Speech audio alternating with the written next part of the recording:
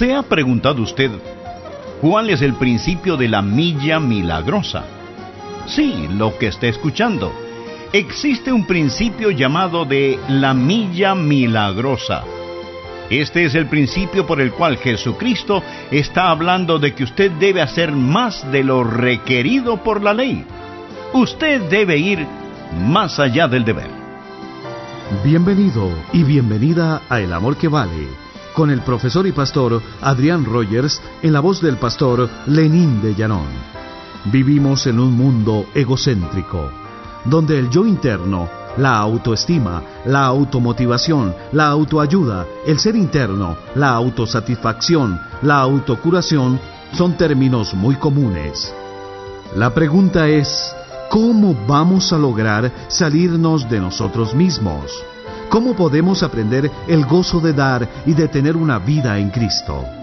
Escuche lo que Jesús dice en Mateo 5:38. Oísteis que fue dicho, ojo por ojo, diente por diente, pero yo os digo, no resistáis al que es malo, antes a cualquiera que te hiera en la mejilla derecha, vuélvele también la otra, y a cualquiera que quiera ponerte pleito y quitarte la túnica, déjale también la capa, y a cualquiera que te obligue a llevar carga por 1 milla, ve con él 2. Al que te pida dale, y al que quiera tomar de ti prestado, no se lo rehuses. ¿Sabe usted cuál es la milla milagrosa? Es la 2ª milla. Lo que Jesús dice es que usted debe hacer más de lo requerido por la ley, y debe hacerlo por amor. Enseguida el doctor Adrián Rogers, en la voz del pastor Lenín de Llanón, comparte con nosotros la 2ª parte del tema, la milla milagrosa. Hay 2 cosas que usted puede hacer que enfurecerán a un judío. Una es escupirlo en la cara. La otra es abofetearlo. ¿Se lo han hecho a usted alguna vez? Es la peor ofensa, y es lo que le hicieron al Señor Jesucristo. Lo que nuestro Señor está diciendo aquí es que debemos ir la 2ª milla, cuando su dignidad es degradada. Anote al margen Mateo capítulo 26, versículo 67.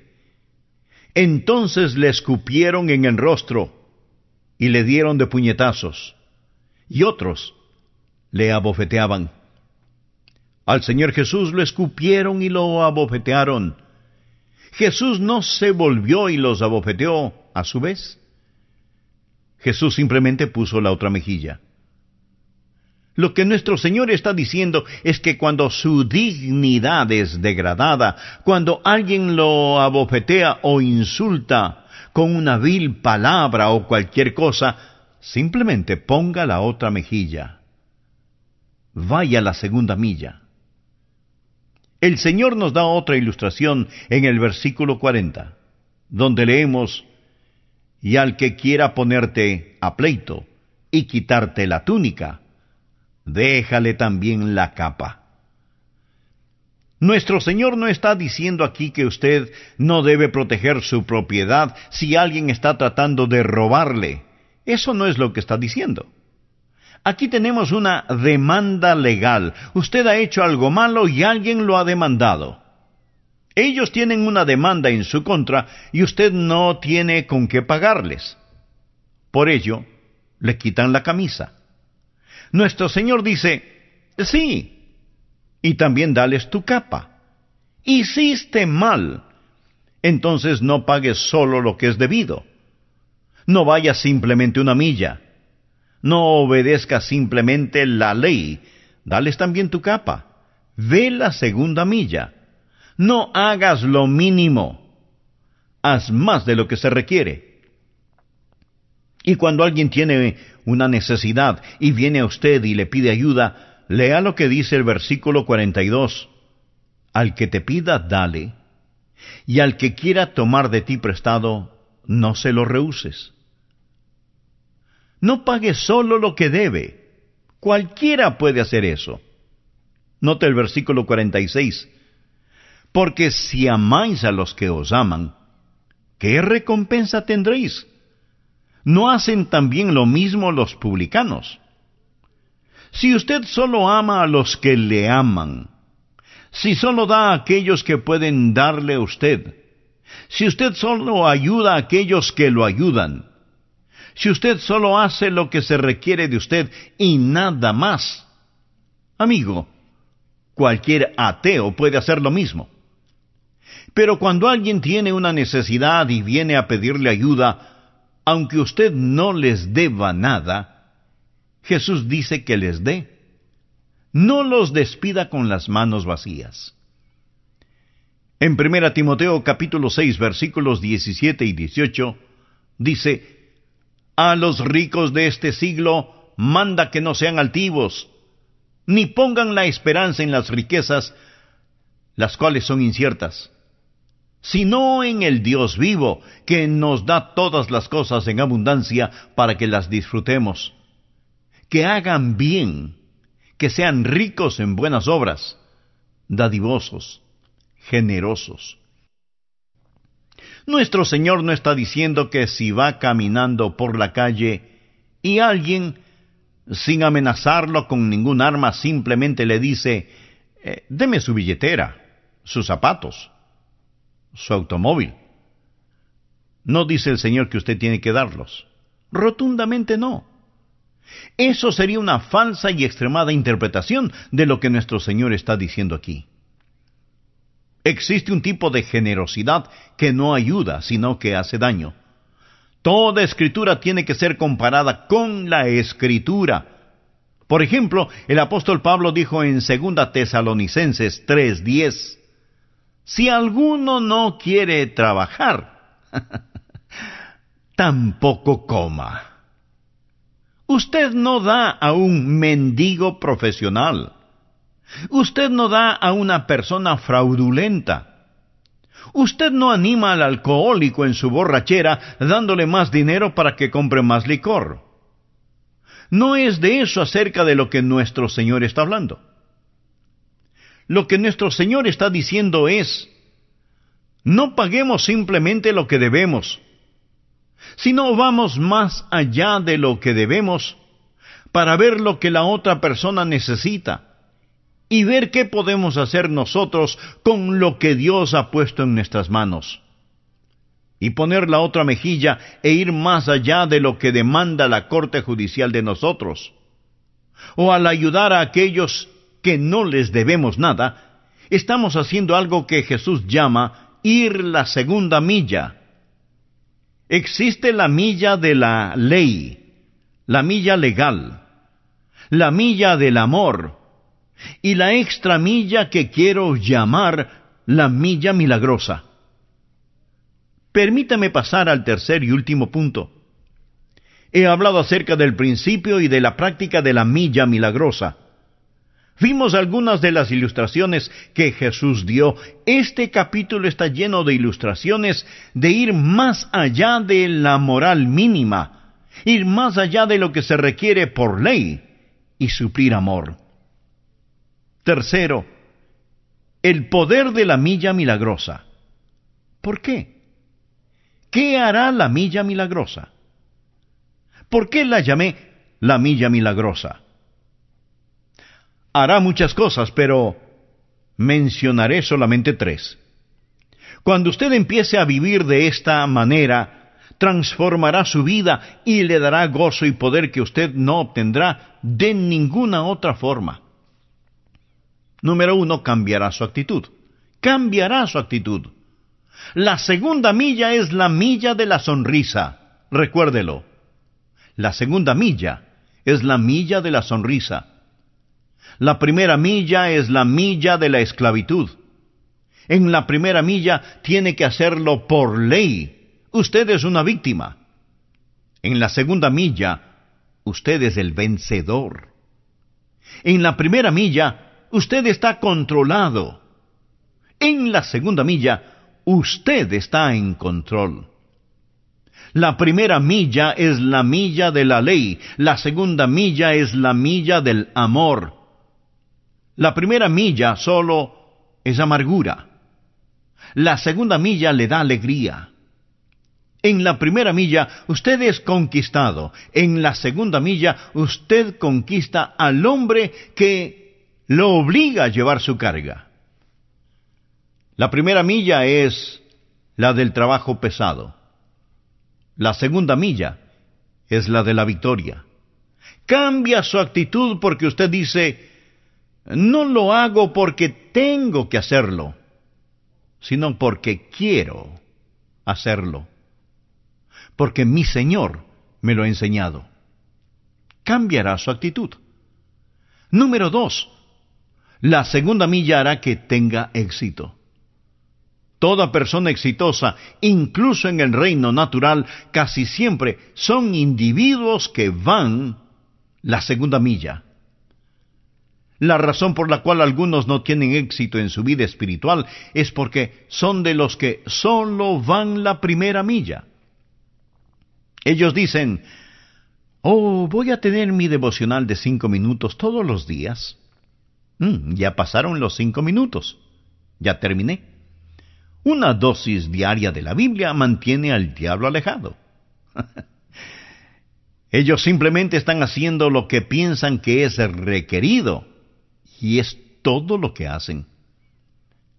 Un hombre de negocios de éxito en la industria hotelera dijo, si usted quiere tener éxito, solo tiene que trabajar mediodía, eso es todo, mediodía.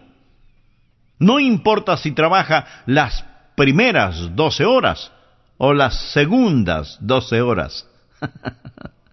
¿Qué le pareció? ¿De qué está hablando? Habla que para tener éxito, ya sea en la industria hotelera o en edificar vidas para Jesús, usted debe ser una persona que va la segunda milla.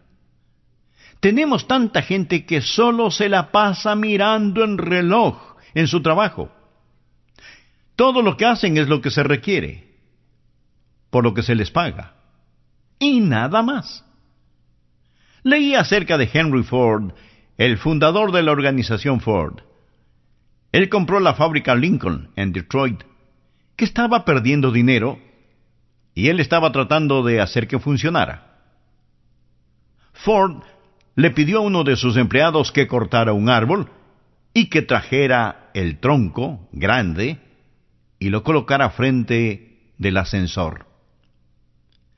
A la mañana siguiente, cuando llegaron los empleados, había un tronco grande enfrente del ascensor.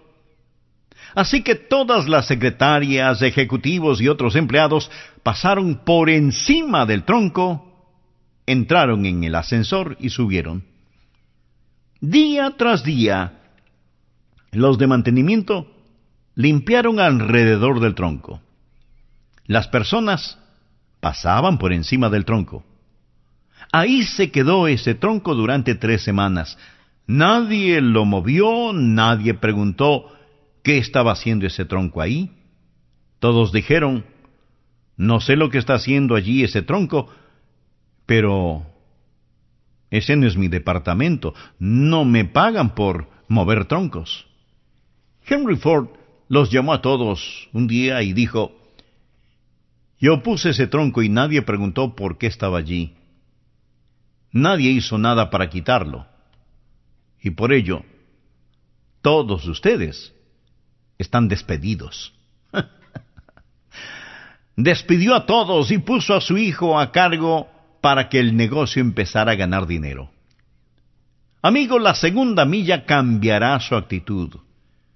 En la primera milla, usted está siendo controlado, usted es la víctima, lo obligan a hacerlo. En la segunda milla, usted hace lo que quiere hacer porque quiere hacerlo, usted está en control. Y usted puede silbar mientras va caminando la segunda milla. La segunda milla es la milla que trae éxito en el reino físico, en el reino espiritual, en lo que sea. Número 3.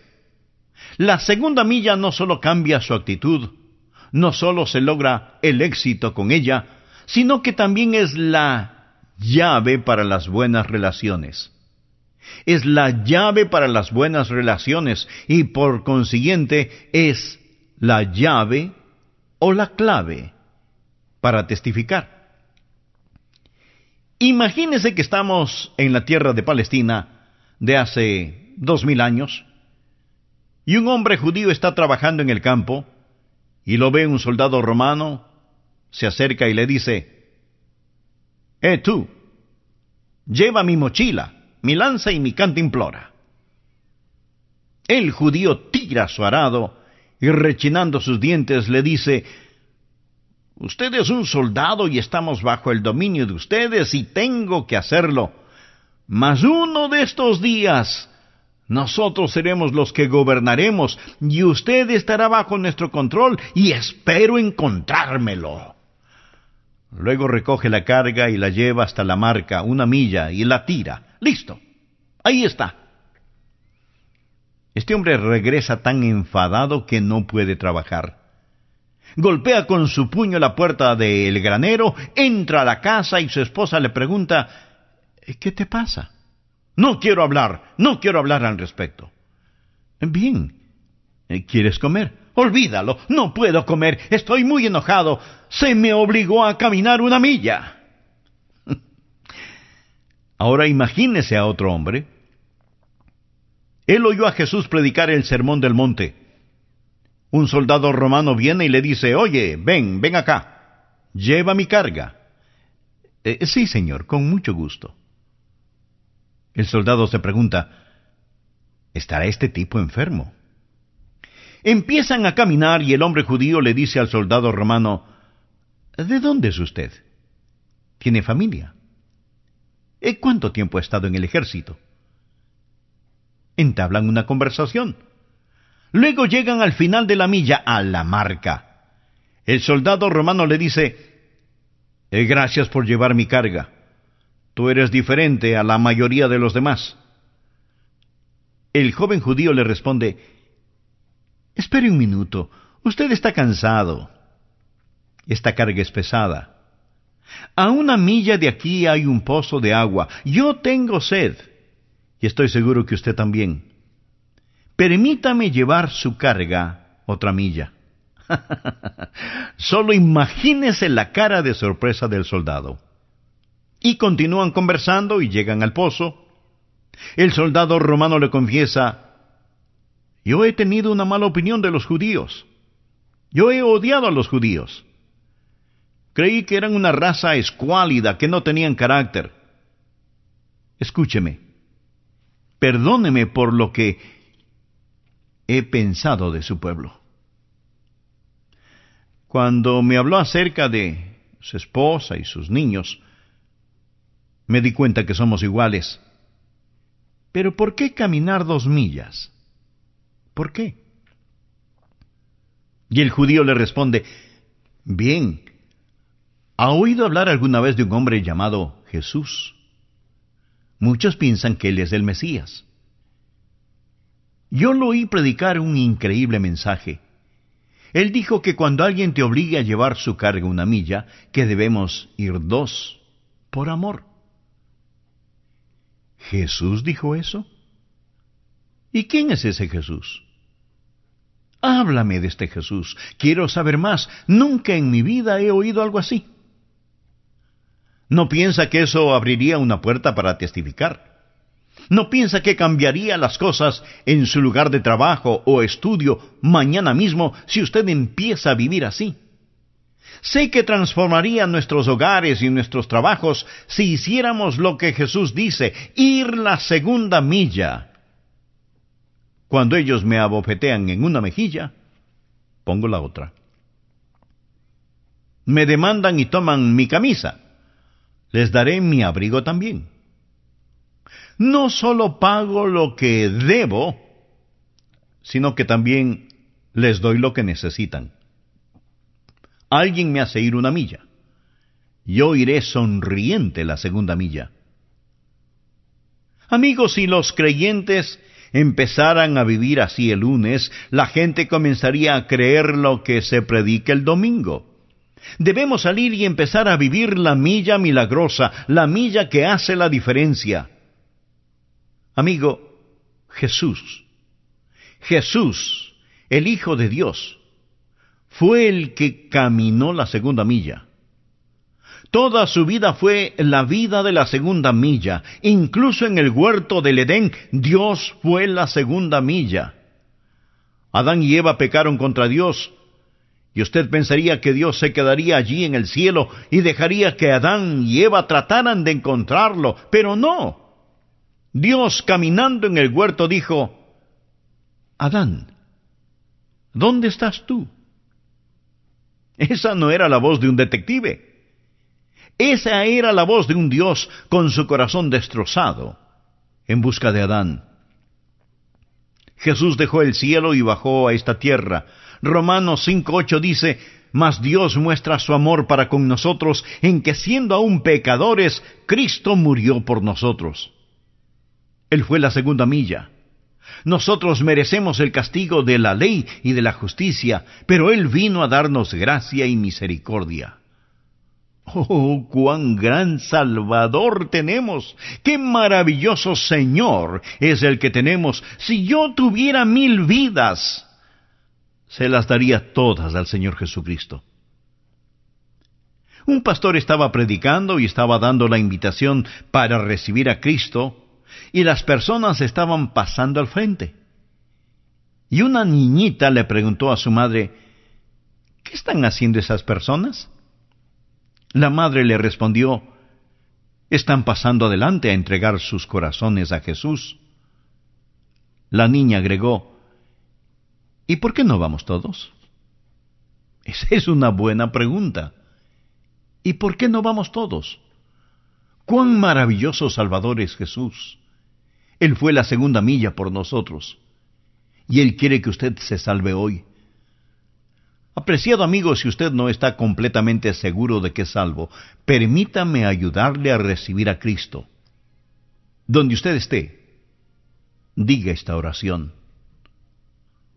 Oh Dios, yo te necesito. Te necesito, Señor. Necesito ser salvo. Gracias por amarme. Gracias por ir la segunda milla por mí. Gracias, Señor, porque aunque soy pecador y merezco por la ley la muerte y el infierno, tú fuiste la segunda milla para ofrecerme amor, gracia y perdón, si deposito mi fe solo en ti. Gracias, Señor Jesús, por tomar mi lugar en la cruz. Gracias por morir por mis pecados. Señor Jesús, entra en mi corazón, perdóname mis pecados, sálvame, Señor Jesús. Señor Jesús, te doy mi vida. Desde hoy te seguiré donde quiera que me lleves, porque me has perdonado y salvado. No me avergonzaré de ti. Empieza ahora mismo a cambiar mi vida. En tu nombre oro. Amén. Estimado amigo o amiga, si oró de todo corazón y le entregó en arrepentimiento su vida a Cristo Jesús, escríbanos para regocijarnos y orar por usted. Estamos tan felices que haya sintonizado nuestro programa. Gracias por escuchar hoy al Dr. Adrián Rogers en la voz del pastor Lenín de Llanón. Oramos que este mensaje le haya bendecido y que le ayude a comprender aún más que el Señor Jesucristo es el amor que vale. Si desea más información acerca de cómo obtener este mensaje en audio cinta o casete, o cómo adquirir materiales que le ayudarán a crecer y fortalecer su vida cristiana dentro de los Estados Unidos, sírvase llamarnos al 1-800-647-9400. Se le atenderá en español las 24 horas del día. Cuando nos llame, no se le olvide solicitar nuestro catálogo gratuito o visite nuestra página de internet www.elamorquevale.org. En esta página, usted podrá comprar dichos materiales con su tarjeta de crédito. Nuestro público internacional también puede escribirnos a El Amor que Vale, P.O. Box 38400, Memphis, Tennessee 38183, Estados Unidos. Gracias por estar con nosotros hoy. Soy Milton de los Santos. Acompáñenos en nuestro próximo programa, donde juntos nuevamente estudiaremos la Palabra de Dios para descubrir más acerca de su amor eterno, el amor que vale.